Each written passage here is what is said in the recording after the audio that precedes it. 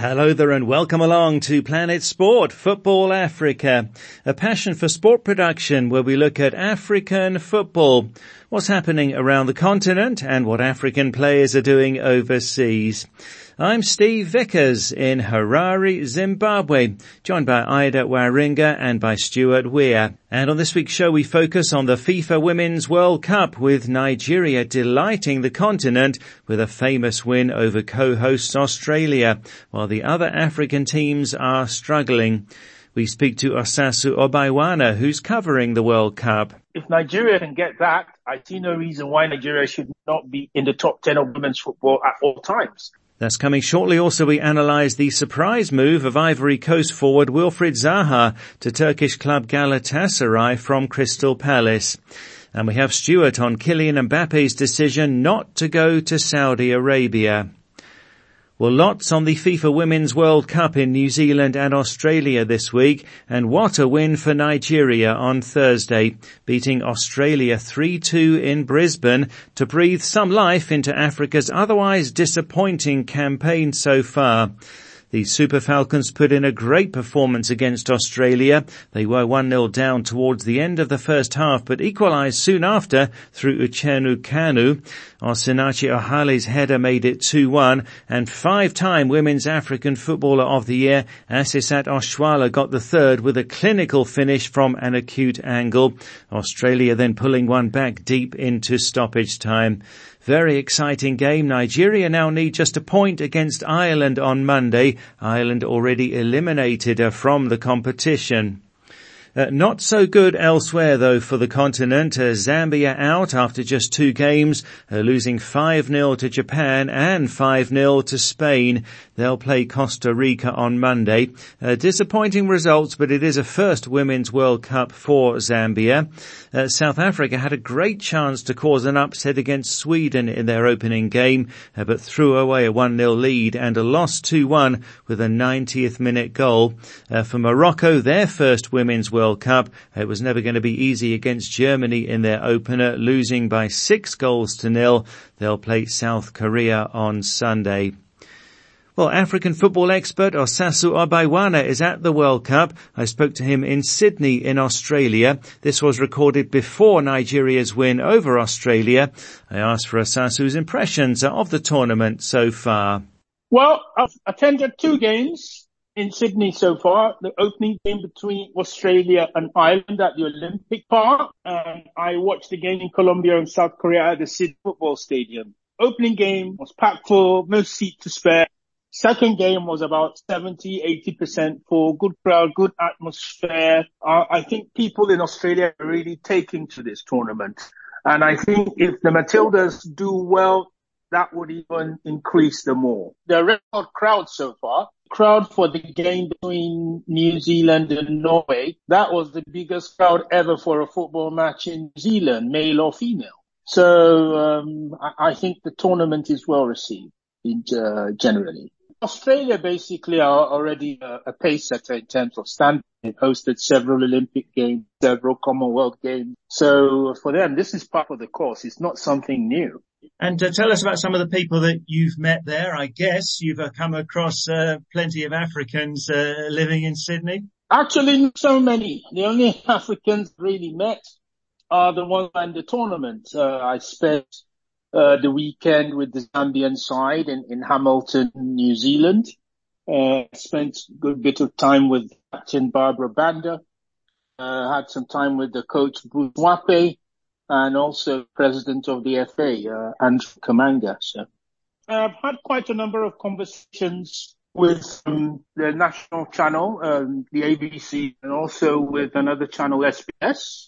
And they've generally been asking me what the problem is with Nigerian football in terms of paying wages, allowances and salaries. And I just simply tell them it's unacceptable. It's a disgrace. And those who are not doing their duty are basically incompetent. That's the longer and short of it. Is there any excuse, Steve, for not paying the coach for 14 months? Is there any excuse for not paying players allowances from matches they played over 2 years ago? Is there any excuse why 4 players who played at the last African Cup of Nations not received almost $39,000 in allowances for over 1 year, while all their other colleagues have been paid?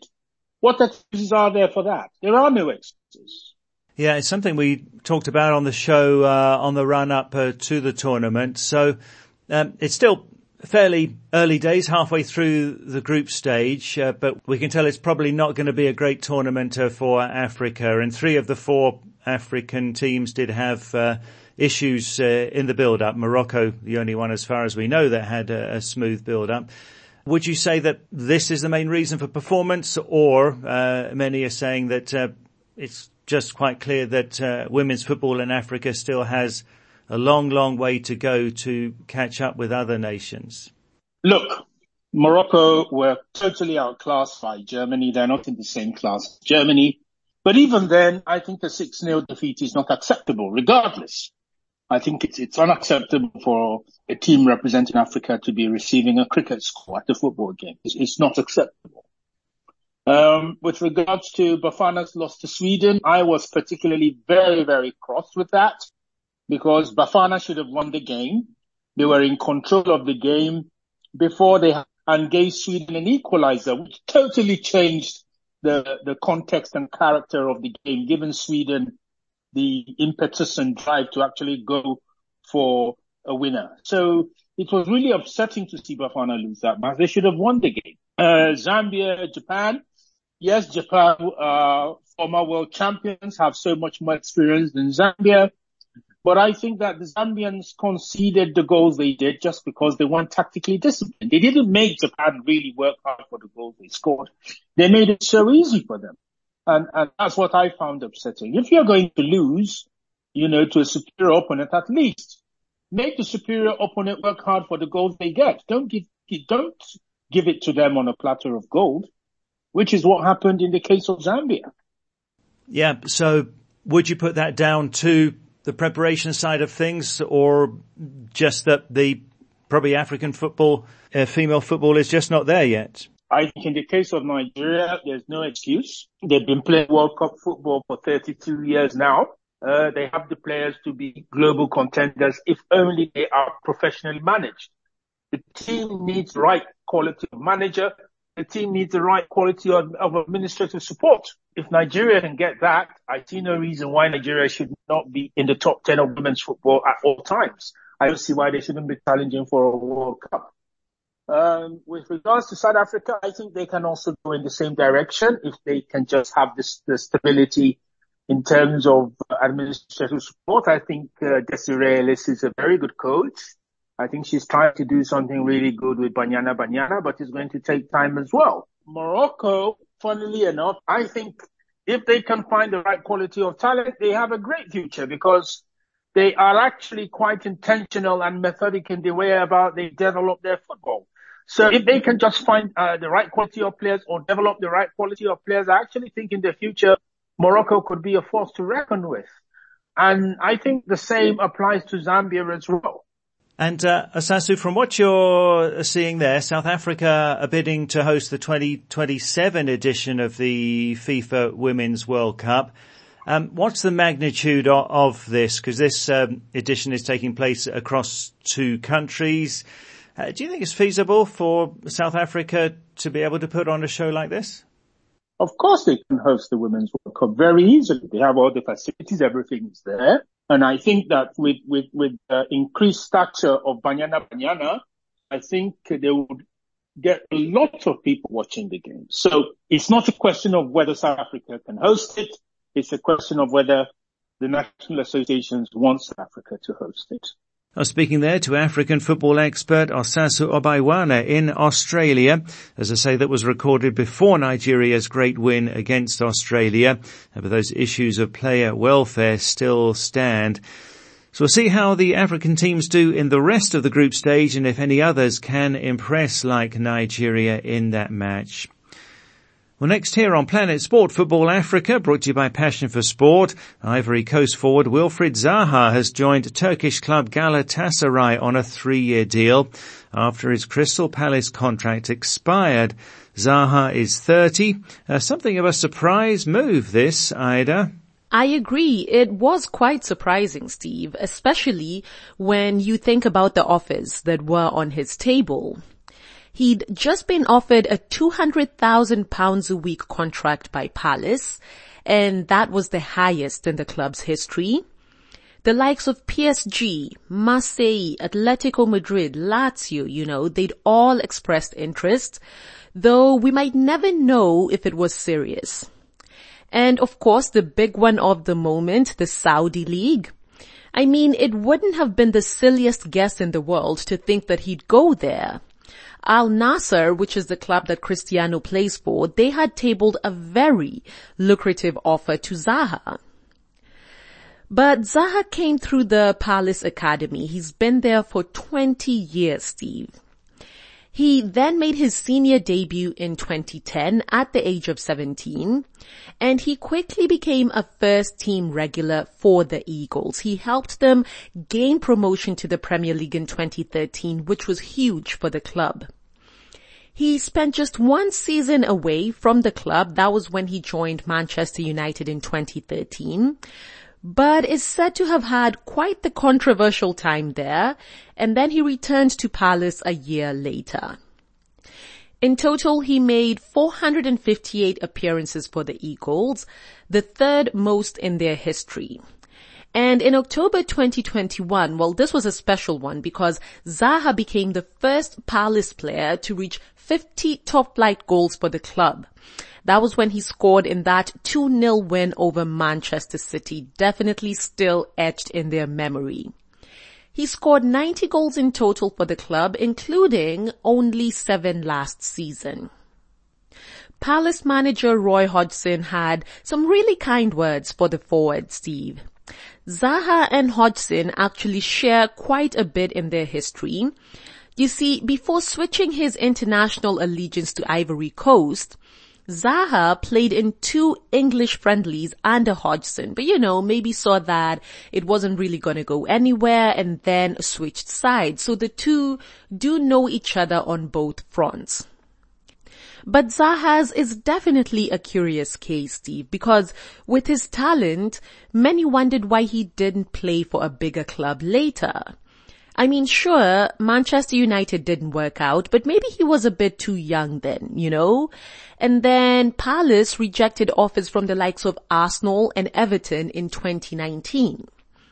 I mean, I couldn't be the only one who would be constantly surprised time and time again, Steve, at the start of a new season to see Zaha turn out for Palace. So it would be interesting to get his current mindset. He might just be in a totally different space, after spending almost all his life in one place. He's also spent such a big part of his life in the headlines that, maybe now he just wants something a bit more low-key, He clearly didn't want to go to the new and very loud shine of the Saudi League. So it clearly wasn't about the money. He's also just gotten married a few weeks ago, and he's also just teamed up with old friends to buy their childhood 9th-tier football club. So hey, his priorities really could be very different. And at least with Galatasaray, he actually stands a realistic chance of playing in the Champions League, something frankly that a player of his caliber really should have gotten to do much earlier. Well, thanks, Ida. Lots of questions there, and surely indeed Zaha should have joined a really big club in the Premier League and was close to going to Arsenal back in 2019. Good at least he will be playing in the Champions League with Galatasaray this season. Well, this is Planet Sport Football Africa, brought to you by Passion for Sport. Still to come, Stuart on Riyad Mahrez's years in the English Premier League. You can follow us on Twitter at Planet Sport FA. You can download our app and listen to the show anytime and access past programs too in our archive. To download the app, go to the Play Store or the Apple iTunes App Store and enter Planet Sport Football Africa. Let's go to social media now. And last week we asked, what are you expecting from Andre Onana at Manchester United? as United have signed the Cameroonian goalkeeper Andre Onana from Inter Milan as a replacement for David De Gea, joining on a 5-year contract. Well, there haven't been that many African goalkeepers in the English Premier League. This is certainly one of the biggest moves. So we asked, what are you expecting from Andre Onana? Let's start in Nigeria, and Chimex Ubochi says, I want him to break the records of his predecessors at Manchester United, and I'm expecting lots of trophies, says Chimex. Belong Badji in the Gambia says Onana will be a pace setter. He's purposeful and experienced. His move to the English Premier League will see more of that great ball distribution, says Belong. Also in the Gambia, Asan says, my expectation is huge. Onana is self-motivated and confident as a young goalkeeper. He'll definitely perform well in the English Premier League. I wish him all the best, says Asan.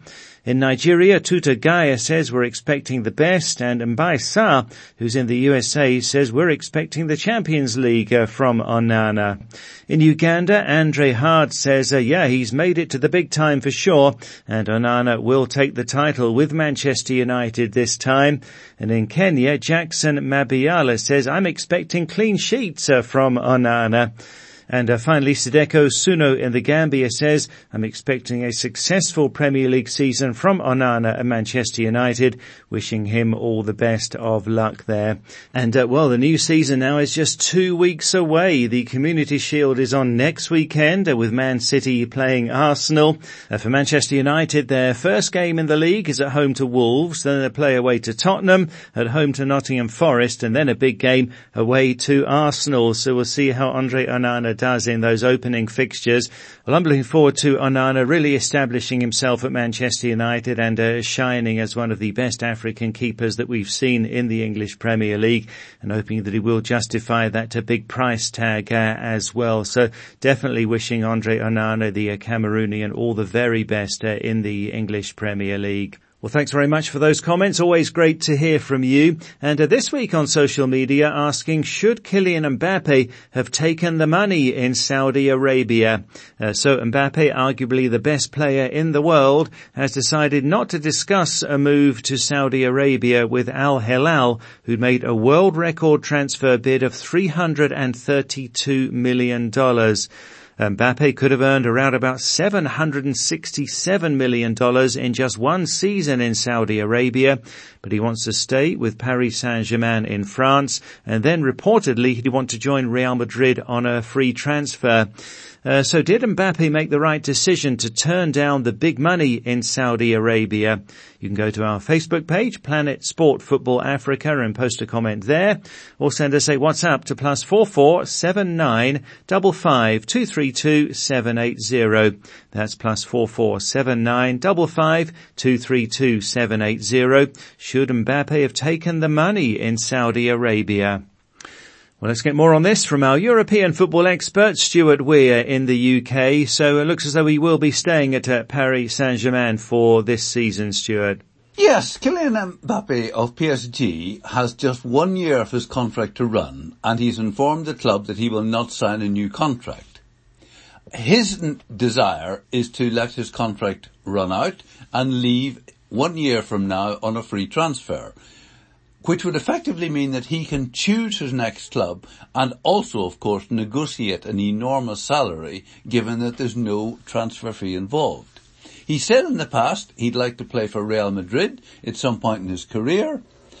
PSG, at the moment, are telling him he must either sign a new contract or leave now, and the impasse between them is such that the team has just gone off to Japan on a pre-season tour, and Mbappe has been left at home in Paris.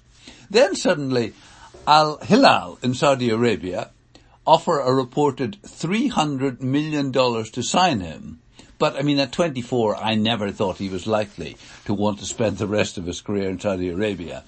And he's now reportedly declined even to speak to Al Hilal. There are actually rumours, too, that he already has an agreement in place to join Real Madrid next year. And let's be honest, which club in Europe or the world would not want to sign Mbappe if he's available on a free transfer? Mbappe to be fair, has done nothing wrong. He's indicated that he's willing to play for PSG to see out his contract, and he has decided he doesn't want to sign another contract. My best guess that he will stick with his decision to ignore the enormous money offer from Saudi Arabia, that he will go to Real Madrid. PSG would like him to go to Real Madrid now if he's going to go, so that they might get something like $100 million, whereas the Spanish club seem to be quite happy to wait a year and have him for nothing. We'll have to see how this develops over the next few days and weeks. Okay, yeah, and then another big question is whether Paris Saint-Germain will allow Mbappe to play in the first team if he stays. So it's going to be an interesting story, this one, as it continues.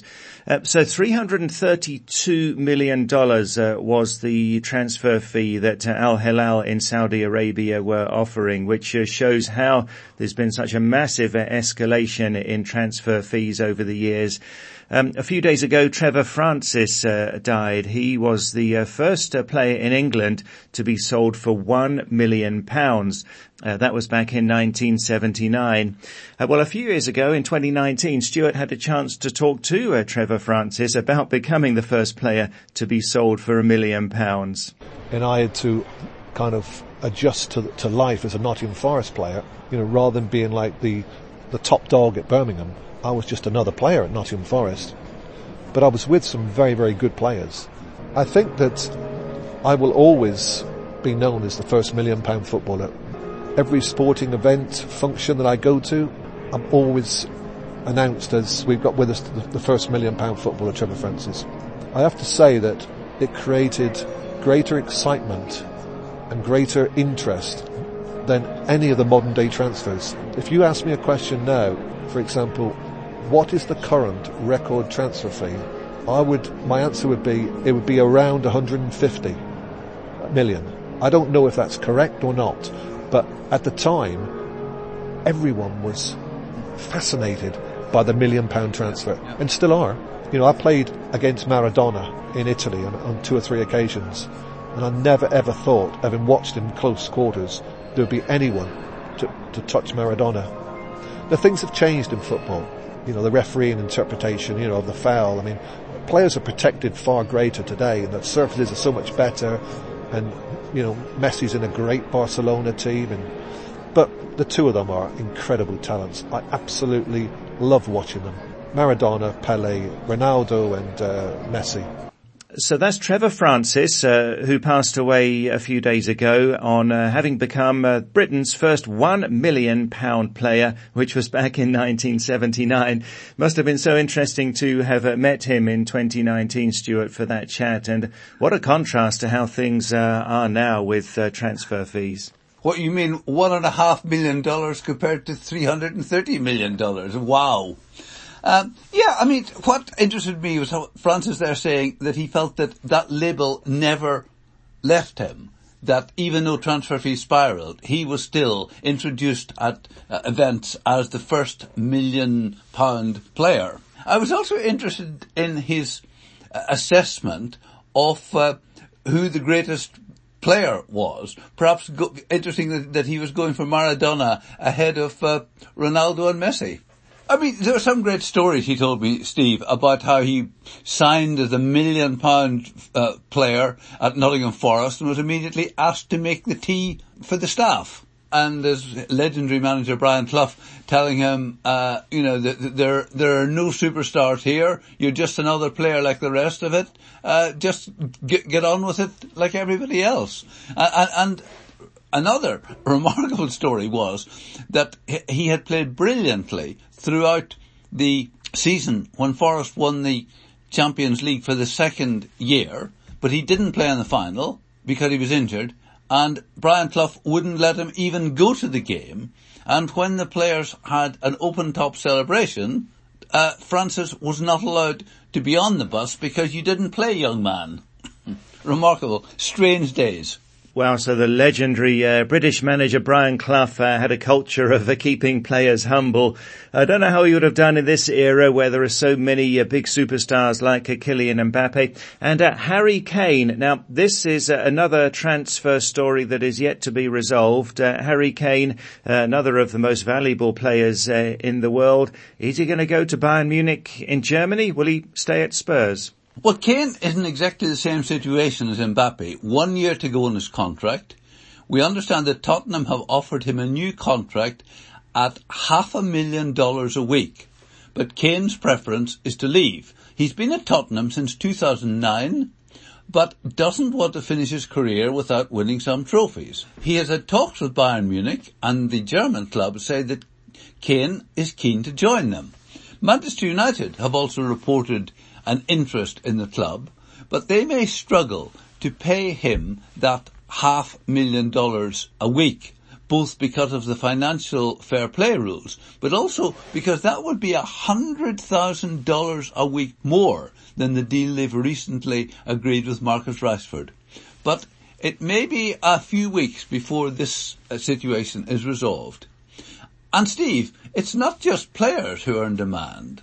We understand that the Fulham manager Marco Silva has been offered $25 million a year to manage El Ahly, but he's decided to stay at Fulham. Interesting times and crazy numbers in football these days. So let's talk more about Saudi Arabia. It's been such a theme over the last few weeks. Riyad Mahrez, the Algeria great, has decided to leave Manchester City and to go there. Your thoughts on the move, Stuart? Well, at 32, Mahrez has decided to leave Manchester City and take the money. Born in France, he played 6 years at Le Havre in the French second division before Leicester City signed him in 2014. At that stage, Leicester were in the Championship, but with Mahrez, they were promoted to the Premier League and, of course, 2 years later, won the Premier League Championship, the most amazing shock result, really. Then the following season, they finished mid-table, but reached the quarter-final of the Champions League, quite unlucky to lose by a single goal. And Mahrez stayed 1 more year before going to Manchester City. He had played 158 league games for Leicester City, scoring 42 goals, and played 145 for Manchester City, scoring 43. At Manchester City, he won everything, really. He won the Premier League 5 times, the FA Cup twice, the League Cup 3 times, and the Champions League once, although technically he didn't play in the final. But he never started more than 23 league games in any season at Manchester City. But that's normal at City with such a big squad. And Mahrez was always fighting for a starting place with Bernardo Silva, Jack Grealish, Phil Foden, with normally just 2 of the 4 starting. And Pep Guardiola never seemed to believe in having a settled starting lineup, but chose the team for a particular game. For example, I once heard him say that Bernardo Silva offered more defensively than Mahrez, so in a tight away game, he often preferred Silva. And we highlighted last year, you may remember, Steve, Mahrez scoring 3 goals 1 week for City and being dropped for the next game.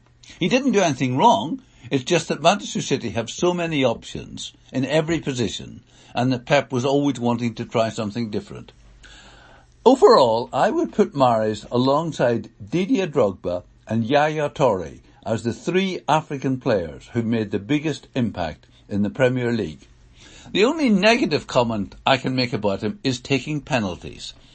He's taken 37 penalties for club and country and missed 10 of them. That's quite a lot. Now, I know Andy Keane, who played in that Leicester City Premier League side with Mahrez and trained with him every day for several years. I asked King for an assessment of his former teammate. He said, Riyad has all the natural ability, and with the exception of Gareth Bale, he's the most naturally gifted footballer I have ever seen. And some of the stuff he used to do in training was twice as good as what he would do on the match day, and the fans never get to see that. Quite a recommendation, really. Well, we'll certainly miss watching Riyad Mahrez in the English Premier League, one of the most exciting players to watch and most skillful players over the past few years. Well, thanks, Stuart. That's it for the show for this week. So from me, Steve Vickers in Zimbabwe, from Stuart Weir and from Ida Waringa, thanks a lot for listening. And Planet Sport Football Africa is a passion for sport production.